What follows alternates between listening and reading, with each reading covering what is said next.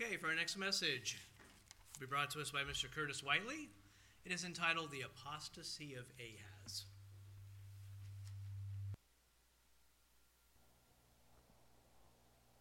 Good afternoon. It's wonderful to see everyone here on another beautiful Sabbath day with an eventful week of nice wintry weather. So, as it was said, the title of my message today is The Apostasy of Ahaz. Ahaz, if you know who that is, was the 12th king of the kingdom of Judah. And we find the story of his life in 2 Kings chapter 16, as well as 2 Chronicles, this 28th chapter. And you can see that his name's brought up or things about him in various parts of the prophetic books of the Bible. I stole the title, and I was mentioning this in our meeting earlier. The title of my message comes from actually the section in my study Bible, the Nelson Study Bible, of 2 Kings 16, verses 10 through the 20th verse. And it's the apostasy of Ahaz. And it's interesting because, that's a religious term. That's not a term that we typically use, probably in our normal vocabulary. And so I went to the dictionary just to read what that word means. We've heard that before, apostasy. And if you were to look at the English word apostasy in the Merriam-Webster dictionary, I found two quick definitions: an act of refusing to continue to follow, obey, or recognize a religious faith. And another definition was the abandonment of a previous loyalty, a defection.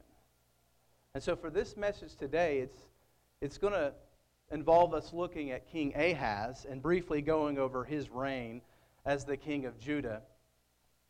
But I want to look at his reign and the things that are involved, which, as we may well know, aren't so much of good things. But I want to, at the end, briefly look at some spiritual applications or principles that we can derive, that we can infer from his short reign here over the kingdom of Judah. Well, it wasn't too short, but it was shorter than some.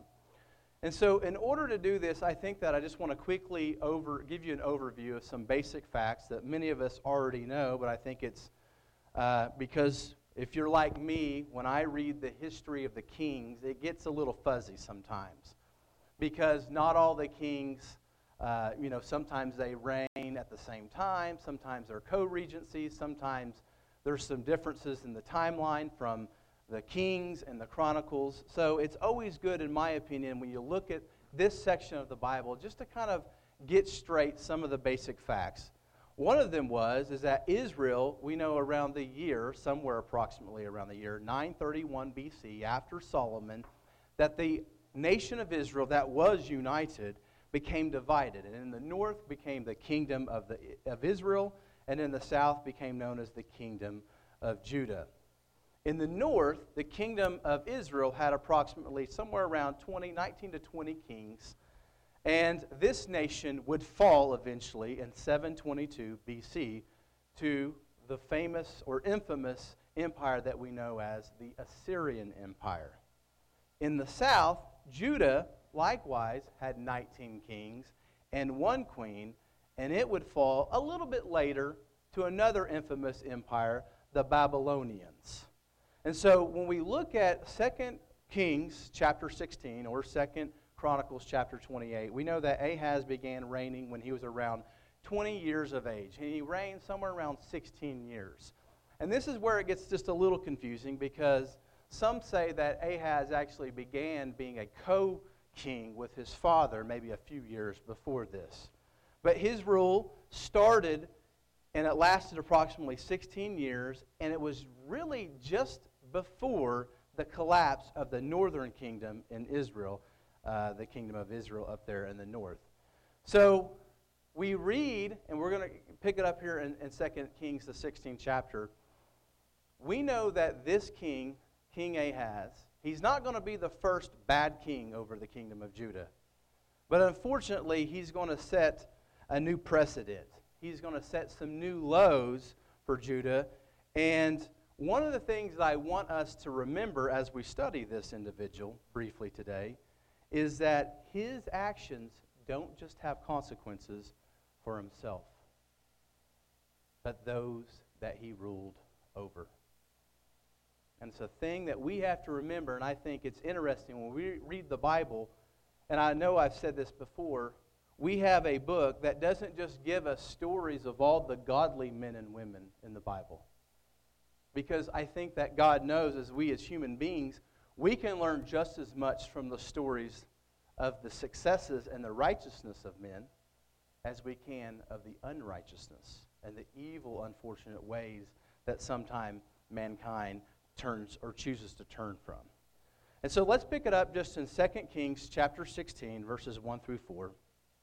And some of this I'm going to read today, and some of this I'm going to just kind of list, because we have two sets of chapters. We have 2 Kings 16 and 2 Chronicles 28. And so I'm going to start reading here in verse 1 of 2 Kings 16. It says, "In the 17th year of Pekah, the son of Remaliah, Ahaz, the son of Jotham, king of Judah, began to reign. Ahaz was 20 years old when he became king, and he reigned 16 years in Jerusalem. And he did not do what was right in the sight of the Lord his God, as his father David had done. But he walked in the way of the kings of Israel. Indeed, he made his son pass through the fire according to the abominations of the nations, whom the Lord has cast out from before the children of Israel." Verse 4, "And he sacrificed and burned incense on the high places, on the hills, and under every green tree." Now, one of the verses that really I think I want us to take notice of is that verse 3. We see the statement that not only does Ahaz fail to do what was right in the sight of the Lord his God or follow after the ways of his father David, but it says that he walked in the way of the kings of Israel. Now, this is the first time that we see a king in Judah be likened to a king in the north, a king of Israel. Because if you remember, maybe some of your studies of the kings of Israel, all 20 kings in Israel, not a single one of them followed after God's covenant. None of them were ever said to be righteous kings. All of them would fall after paganism, would promote evilness, and would not just promote it, but would engage in it and align themselves with other pagan nations as well. One of the abominations that Ahaz engaged in was that it was said that he made his son pass through the fire. He made his son. In this day and in most part of the world, one of the pagan practices of many of the different people groups was to sacrifice children to appease different gods. And I'm no expert in what all religions that this was involved or what all different religious ideas were associated with this children sacrifice, but we know that Moloch was one of the gods during this period of time. And I did read something, and I don't know exactly how accurate it was, but it said that in this day and age, Moloch being one of the Canaanite gods, that they would make an image of Moloch, and they would wait until it was like maybe cast iron of some sort, and they would wait until it was just a blazing fire, just red as all get out, and they would place that infant child on that image. Now, this is pretty sick stuff, and unfortunately, I think that sometimes we read this in the Bible and we don't realize how common some of these things were. We see this as a reference, or it's referenced earlier in 2 Kings. For example, chapter 3, verse 27, where the king of Moab was said to have grabbed his eldest son and sacrificed him. And we also see a reference to this in Jeremiah, the 19th chapter. Let's go to Jeremiah 19, because I want to just point this out real quick. There's something that caught my eye in studying this, because we know that God has spoke of this before. When we read the Bible, when we read the children of Israel, before they went into the promised land, God referenced this evil practice. But in chapter 19 of Jeremiah, verses 1 through 6, during this period of time of Judah and Israel falling prey into these Canaanite rituals and these evil practices, we says, "Thus says the Lord," verse 1 of Jeremiah 19, "Go and get a potter's earthen flask, and take some of the elders of the people and some of the elders of the priests, and go out to the valley of the son of Hinnom, which is by the entry of the postsherd gate, and proclaim there the words that I will tell you, and say, Hear the word of the Lord. Hear the word of Yahweh. Hear the word of the Almighty. O kings of Judah and inhabitants of Jerusalem, thus says the Lord of hosts, the God of Israel, Behold, I will bring such a catastrophe on this place, that whoever hears of it, his ears will tingle." Verse 4, "Because they have forsaken me and made this an alien place." They have made this a place that's unrecognizable to what he had intended for Israel or the kingdom of Judah to be. Because they have burned incense in it to other gods, whom neither they, their fathers, nor the kings of Judah have known, and have filled this place with the blood of the innocents. Now, the reason I brought this out, and I wanted to bring this out, was because I think that there's some interesting wording here in Jeremiah. Verse 5, "They have also built the high places of Baal to burn their sons with fire for burnt offerings to Baal, which I did not command or speak, nor did it come into my mind." Now, I think, because we read, and we're getting ready to read, there was reference of God warning Israel when they were going into the promised land not to engage themselves in these practices.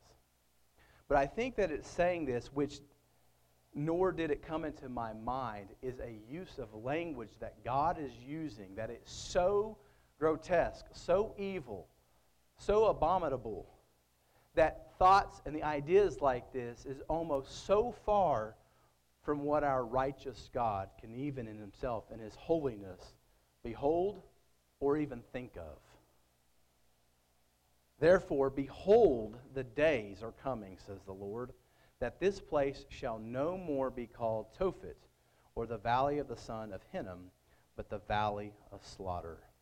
And then later on, when you read 2 Chronicles, the 28th chapter, which, by the way, just to remind you, it is a parallel chapter to 2 Kings, the 16th chapter. So, similar to the Gospels, when we read the Gospels, we might hear a story from, say, Matthew, and that same story is in Luke. And there's similarities, but there might be some differences, but it's the same story. We have the same thing when it comes to the Kings and the Chronicles. A lot of times they're parallel stories. One of them might have a little bit more information or a little bit less, or maybe a little bit different. And so we know that even though God said here that it didn't even enter into my mind, Deuteronomy, the 12th chapter, verse 31, it talks about this nefarious practice of burning children, verse 31 of Deuteronomy 12. "You shall not worship the Lord your God in that way, for every abomination to the Lord which he hates, they have done to their gods. For they burn even their sons and daughters in the fire to their gods." And so this was something that the Israelites, their ancestors, the ones that that were in the wilderness, that were listening to the words of the law that was coming down from God, that God spoke of to them. And we know that this is all throughout the first 5 books, or at least Exodus to through Deuteronomy. We see the warnings of engaging in these different types of practices, especially this practice that was found among many of those individuals that were in the Canaanite region. Not only was it worship of Baal, but it was done through actually sacrificing children. 2 Chronicles, the 20th chapter, verse 3, mentions that these offerings were made in what's known as the valley of the son of Hinnom.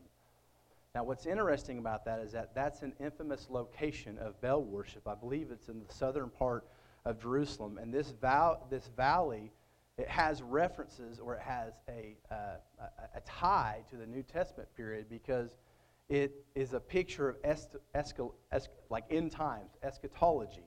And so when we read Jesus and he would talk about hellfire multiple times, it's actually in the Greek the word Gehenna, which is a translation, and it's a reference to this valley where this Baal worship would actually take place, and a lot of this child sacrifice would take place. And we're talking about in the area of Jerusalem.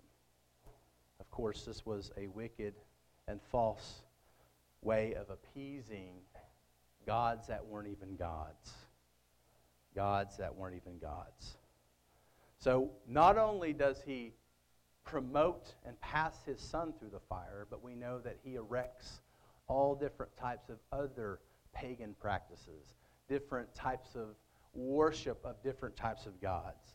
And as we read this story of Ahaz's reign, we see that there are consequences for himself as well as the kingdom in which he rules over because of these evil ways. Now, 3 kingdoms to get straight. I've already kind of mentioned 2 of them. Number 1, Judah. If you're like me, it's easy to get confused because there's multiple kingdoms and people groups being referenced. Judah is in the south, around the the area that we know is like Jerusalem and a little bit around it. And the king of Judah, of course, is this individual that's the subject of this message today, Ahaz. Right above them is the kingdom of Israel. Pekah is the king of Israel. Syria, here's where it gets really confusing. There's 2 different other kingdoms that sound similar. Syria and Assyria. Not the same, different. In the north, even north of Israel, the kingdom of Israel is Syria. They have a king by the name of Rezin in the context of what we're reading today. And a little bit northeast of Syria is that 4th kingdom, that 4th empire, Assyria. And they have a king or an emperor by the name of Tiglath-Pileser. And we're going to read that here in just a few minutes. So the kingdom of Assyria in the northeast, it was during this period of time, at the very end of the kingdom of Israel, was a power that was growing, and it was becoming a threat. And this Assyria, of course, not only was a threat to other people groups, but it was a threat specifically to the kingdom of Israel and to the kingdom of Syria. And so you have Syria and you have Israel and this massive empire to the north of them. Both of them being threatened because of this power of this huge superpower that's right above them. They decide, you know what? Let's join forces. Let's join forces and we'll be stronger to be able to oppose possibly this growing power to the north of us. And not only that, let's go down and somehow take over Ahaz in the south and put a king in place that will join us as well. And so we'll have this protection. We'll have this protection to join each other, and then maybe we'll have a possibility or a chance at fighting against, of course, the Assyrian threat. So verse 5 of 2 Kings, we read, Then Rezin, king of Syria, that's the Syrian king, and Pekah, the son of Remaliah, king of Israel, came up to Jerusalem to make war. And they besieged Ahaz, but could not overcome him. At that time, Rezin, king of Syria, captured Elath for Syria and drove the men of Judah from Elath. Then the Edomites went to Elath and dwell there to this day. And so you see that Ahaz's problems didn't stop with just now Israel and Syria to the north of them, but also is now becoming an issue with other kingdoms, smaller kingdoms in the south, Edom, as well as the Philistines in the southwest. So the results, when we flip it over to 2 Chronicles, the 28th chapter, we see that 2 Chronicles 28 kind of records the problems that now Ahaz faces. Number 1, if you were to read verses 5 through 6, we see that Syria, not Assyria, but Syria, defeated many parts of Judah and took captive many Judahites to Damascus. We see that Israel, under the hand of Pekah, and part of their besiegement of Judah, 120,000 people in Judah, of Judahites, were killed during that time period. Ahaz's son, his own son, Masai, the officer over his house, Azrikam, and Elkanah, who was second command for Ahaz, were killed. Israel, that is that northern king, Pekah and Israel, during this part, not only did they kill those soldiers, over 100,000, but for 200,000 women, sons, and daughters were taken to Israel as plunder, to be slaves. They were, when we read the story, eventually brought back because there were actually some righteous men in Israel that argued against this, but yet we see the fall all because of what Ahaz is doing. Judah was attacked again in the south by Edom, and many were carried away as captives from Judah, that is the south. And many cities of Judah were taken by the arch rival, the old rival of the United Kingdom of Israel, the Philistines, including Beth-shemesh, Ajalon, Gederoth, Soko, Timnah, and Gizmo. In verse 19 of 2 Chronicles, the 28th chapter, after we read all of these things, I didn't read it, I just kind of listed those things. We're given the reason why the calamity has come upon Judah. It says, "For the Lord brought Judah low because of Ahaz, king of Israel. For he had encouraged moral decline in Judah and had been continually unfaithful to the Lord." Unfortunately, this calamity that Ahaz faced did not encourage him or motivate him to turn to God, but rather it motivated him to turn to what he considered the strength of man, to flesh and blood. Let's turn over to Isaiah, the 7th chapter, real quick. Isaiah actually brings a word to King Ahaz during this period of time. Chapter 7, verses 1 through 9 is what we're going to read.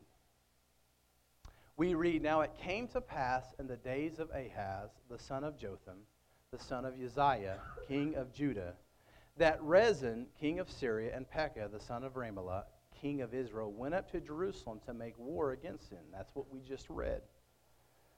"But could not prevail against it." Now, when it said it could not prevail against it, they didn't overtake the kingdom of Judah, but they did damage. Verse 2. "And it was told to the house of David, saying, Syria's forces are deployed in Ephraim. So his heart and the heart of his people were moved as the trees, the woods are moved with the wind." They saw this, and they were fearful of this. This is Ahaz and the people of Judah. Then verse 3, "Then the Lord said to Isaiah, Go out now to meet Ahaz, you and Shear-Jashub, your son, at the end of the aqueduct from the upper pool on the highways to the fuller's field. And say to him, Take heed and be quiet. Do not fear or be faint-hearted, for these two stubs of smoking firebrands," talking about Rezin and Pekah, the king of Syria and Israel, "because Syria, Ephraim, and the son of Remaliah have plotted evil against you, saying, Let us go up against Judah and trouble it, and let us make a gap in its wall for ourselves, and set a king over them, the son of Tabal. Thus says the Lord God, It shall not stand, nor shall it come to pass, for the head of Syria is Damascus, and the head of Damascus is Rezin. Within 65 years, Ephraim will be broken." And we actually see that as the Assyrian Empire will eventually come in and take over the northern kingdom of Israel. So that it will not be a people.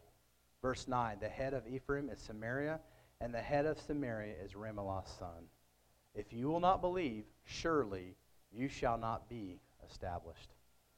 And so we see that God had plans to judge Israel, and he actually told Ahaz through the prophet Isaiah about these plans, about his plan to allow Israel to be taken captive by another power, of course, that would become the Assyrians.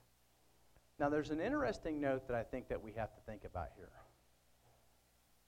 Out of all the things that Ahaz has done, his refusal to be faithful to the covenant, his promotion of evil practices, kind of going back to what David's message was about, which was the mercy of God.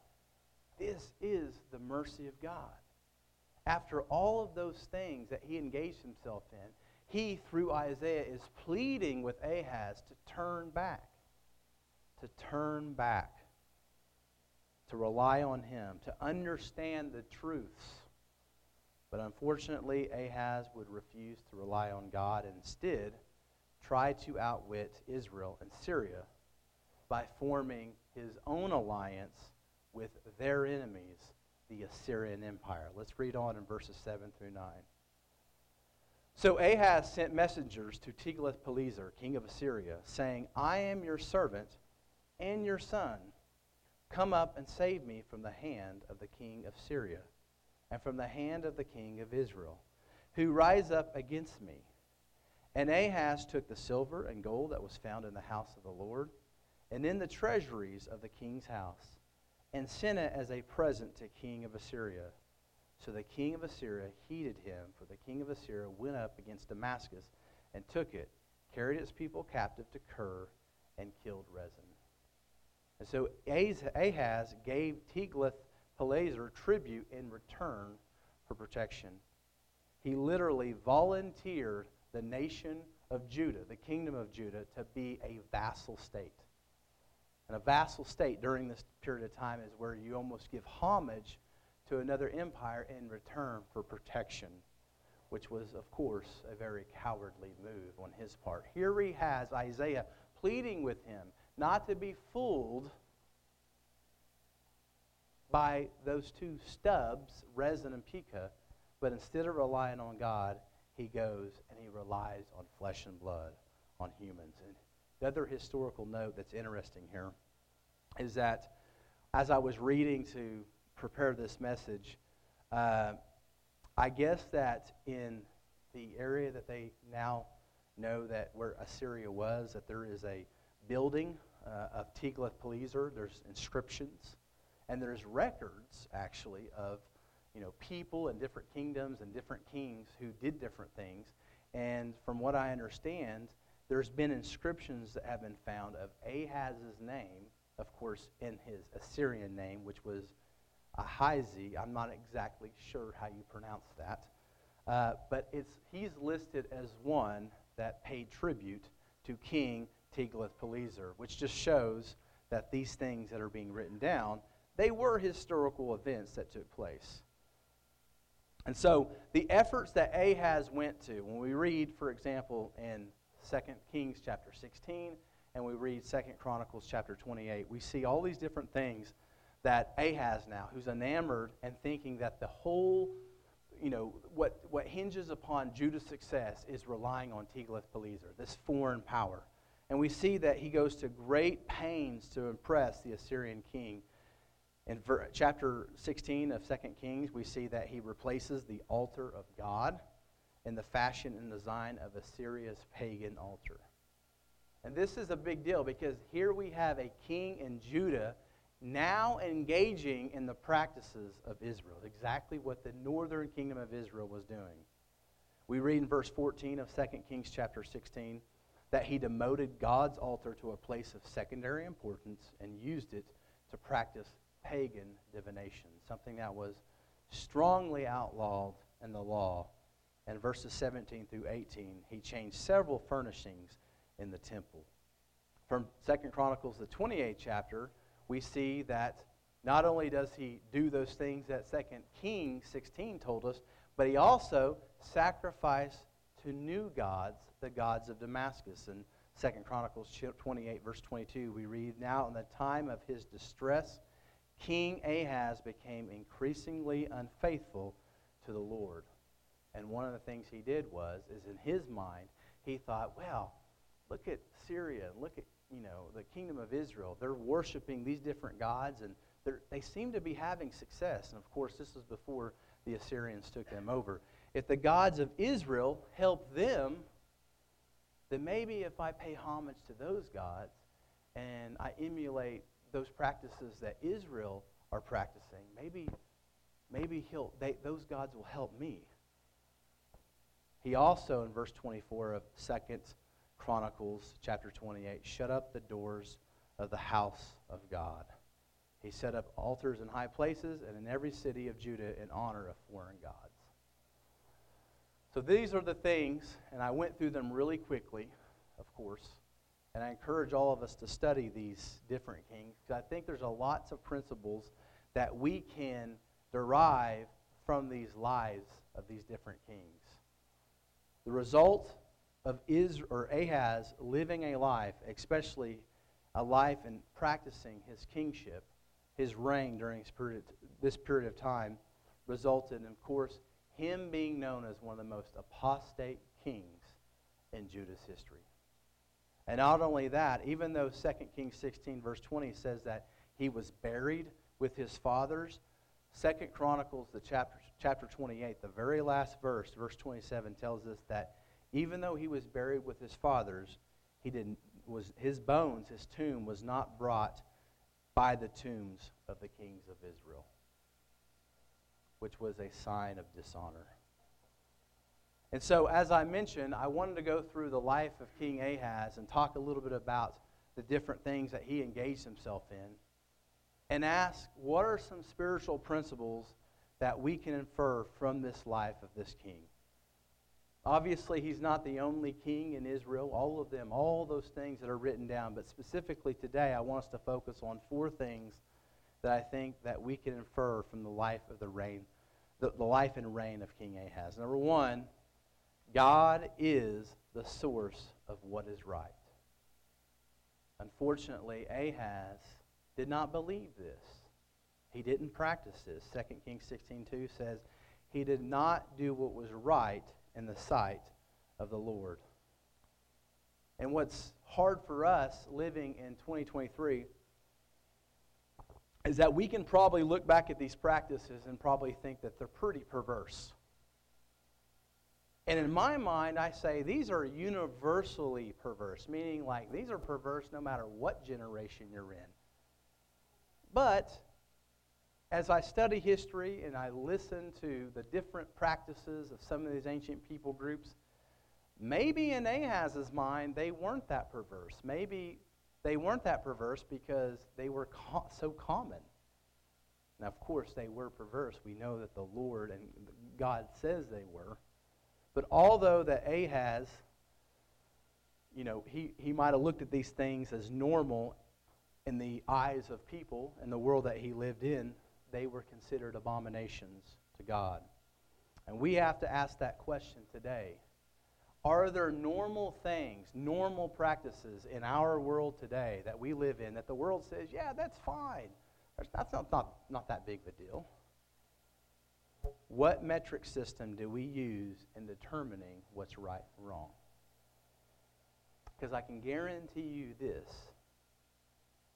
If we're using the metric system of this world, we're probably going to get it wrong. The only metric system we can use for what's right and wrong and what God's will is through this. My second point that I think we can infer, and by the way, there's many more, I just picked 4. God is our source of deliverance, guidance, and protection, not foreign alliances. God is our source of deliverance, guidance, and protection. What we see from King Ahaz's reign is a man that was not devoted to God, but rather devoted to himself and to whatever power he thought he could appease in order to get what he wanted. Now, in Ahaz's case, it was political. But I don't think that we have to look at this. Of course, we can apply this to leaders that we have today. We can apply this to ourselves and our jobs. But I think that we can also apply this to the spiritual world, to our spiritual life. We need to ask ourselves this question. In Ahaz's mind, the Savior, the deliverer, the protection was Tiglath-Pileser, the king of the Assyrian Empire. The question we have to ask, who or what is our Assyrian Empire?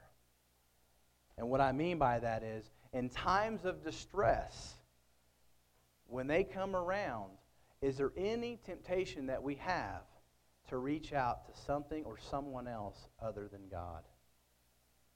Or do we look to ourselves? Do we look to money?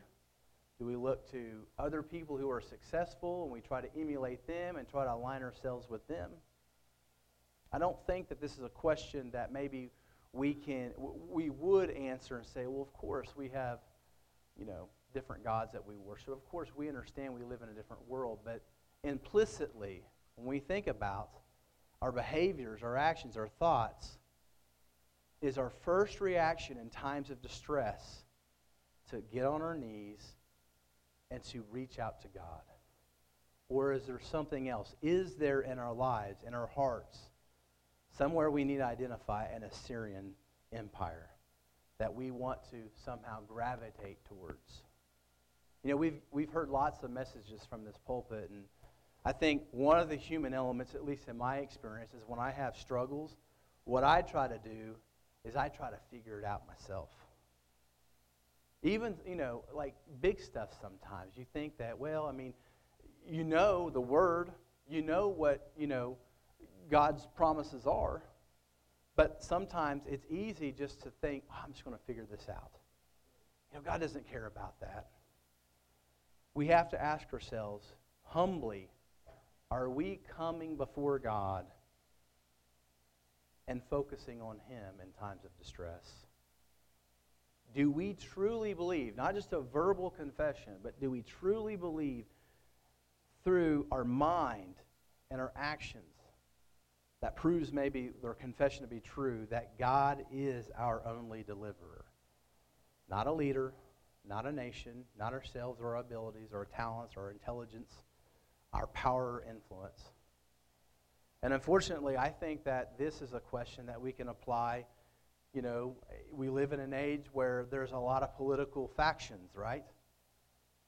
I'm only 38 years of age, and so I don't have just other than studying, I don't have just a whole bunch of reference points in American history, but I can tell you this much. It seems that America is the most divided it's ever been. And I know lots of people that I respect and people that I look up to, that sometimes they talk as if the answer is in their political candidate getting elected. I think that we can apply that to this situation. Who's our deliverer? Does that mean that we don't pray for the nation, that we don't pray for godly leaders? Of course it does. It doesn't mean that we don't vote. I don't think voting and things like that is associated with not believing that God's our true deliverer. But I have met people, unfortunately, that talk as if everything hinges upon their political candidate getting put in office. Number 3, God is patient, but His judgment is sure. And we heard in the first message about the mercifulness of God. And I think this is the story of God's mercy, because He long suffered both Israel and Judah. And even after Ahaz had participated and led the nation in idolatry, He still was pleading with him. God is long-suffering, but if His voice is not heeded, He will chastise us. He will chastise us. And although He is loving and merciful and long-suffering, there will come a time, and I think this is even part of God's mercy, that He will allow the consequences to take place of our actions. And strangely, I think that that's actually a sign of mercy, because He knows that might be what gets us awake. That might wake us up. And if He doesn't, then we'll just continue believing and acting in the same way, and maybe further destruction or problems or calamities could befall us. And my last one, our sinful decisions and acts can have a negative consequence, not just on us, but on those around us. We see that Judah, they were subject to Ahaz's decisions. I'm sure there were many people in Judah, of course, that participated in these practices that Ahaz was promoting. But there was probably a lot of innocent individuals that suffered the consequences, as we see many different stories, of Ahaz's decisions. Specifically, his decision to turn Judah away from God. I think this is a message for everyone, no matter what walk or what title in life that we have, but especially leaders, parents, teachers, if you're a supervisor at work and you have people under you, of course, ministers and pastors, anyone in Christian ministry. You know, for me, I think about this, you know, in terms of when we look at that saying that he did not follow after the ways of his father David, talking about Ahaz. And it gets me thinking about that theme all throughout the Scriptures from generation to generation. It's an interesting study if you ever look at that phrase and how it's used in the Bible. It's this idea that God has given, whether it be His covenant, His ways, and the expectation is, and we go all the way back to like the book of Deuteronomy, that from generation to generation, the precepts and the ways of God are passed on. And so as a parent, one of the things I've thought about a lot is it's made me think about the blessings that I've had, the blessings I've had as a son and a grandson to what I believe is godly grandparents and godly parents. And then I think about myself and the great responsibility I have to replicate that to my own children.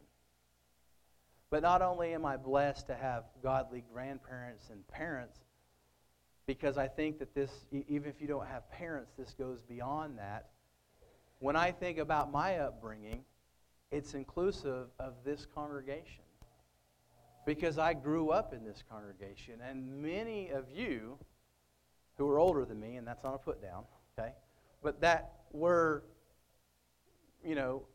had a part in molding me and who I am, and having fond memories of growing up in this church, and looking, and now I'm older. I didn't maybe appreciate it as much back then, but I realize the stewardship that was given to you, many of you individuals, for this church, in upholding the ways of God and making smart decisions and taking seriously, maybe if you served on the board of trustees and things like that. And now that I'm older, I realize the great responsibility that I have to pass that on to the next generation and to not take lightly what was handed to me and to all of us this age. A congregation that's healthy and vibrant, and that sometimes we don't always get along, we don't always agree with each other, but I think most of us would agree that feels like a family and feels like you were a part of helping raise a previous generation, and hopefully this current generation that's around my age is going to do the same thing for the generation after. And the reason I bring that out, and obviously this wasn't in my notes, is that it makes me think about consequences, whether it be us as parents, supervisors, whether we're a political leader or not, a minister, or it doesn't have to be a minister in ministry. Ministry is not just people who are pastors that pastor a church. There's so many different ministries within the body of Christ. And Christ has given us a gift. And He expects us to use those things. And do not underestimate the power of the gift that God has given you in your ministry. It might be a ministry of praying. It might be a ministry in service, whether it be food or whether it be helping with the grounds of the church or whatever it may be.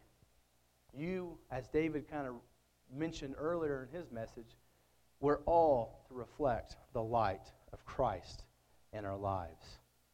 And so our decisions and acts can have a negative consequence, not on just us, but on those around us. And that's something that we have to remember. So in conclusion, I know this message was a little shorter than maybe I realized it would be. I was thinking about today's February the 4th, and in 2 months, I believe the evening of April the 4th is our Passover night. Could be wrong, but I think that's, if I'm correct, it's April the 4th. So that means we're 2 months away. This evening, we'll be 2 months away from partaking in the Passover of the year 2023, which is wild to say. And so I think every message, every year that every time we open up the Bible every day, we're supposed to be striving to be more in line with Christ, to let that mind which was in Christ be in us. But I think that it's a good reminder that we're getting close to Passover again. And we need to start thinking about, our devotion to God, as we always are. But during this time of year, as we approach that, let's be thinking about reorienting ourselves in our devotion to God. Examining our lives, examining where our devotion is, examining where, we go in times of stress or distress.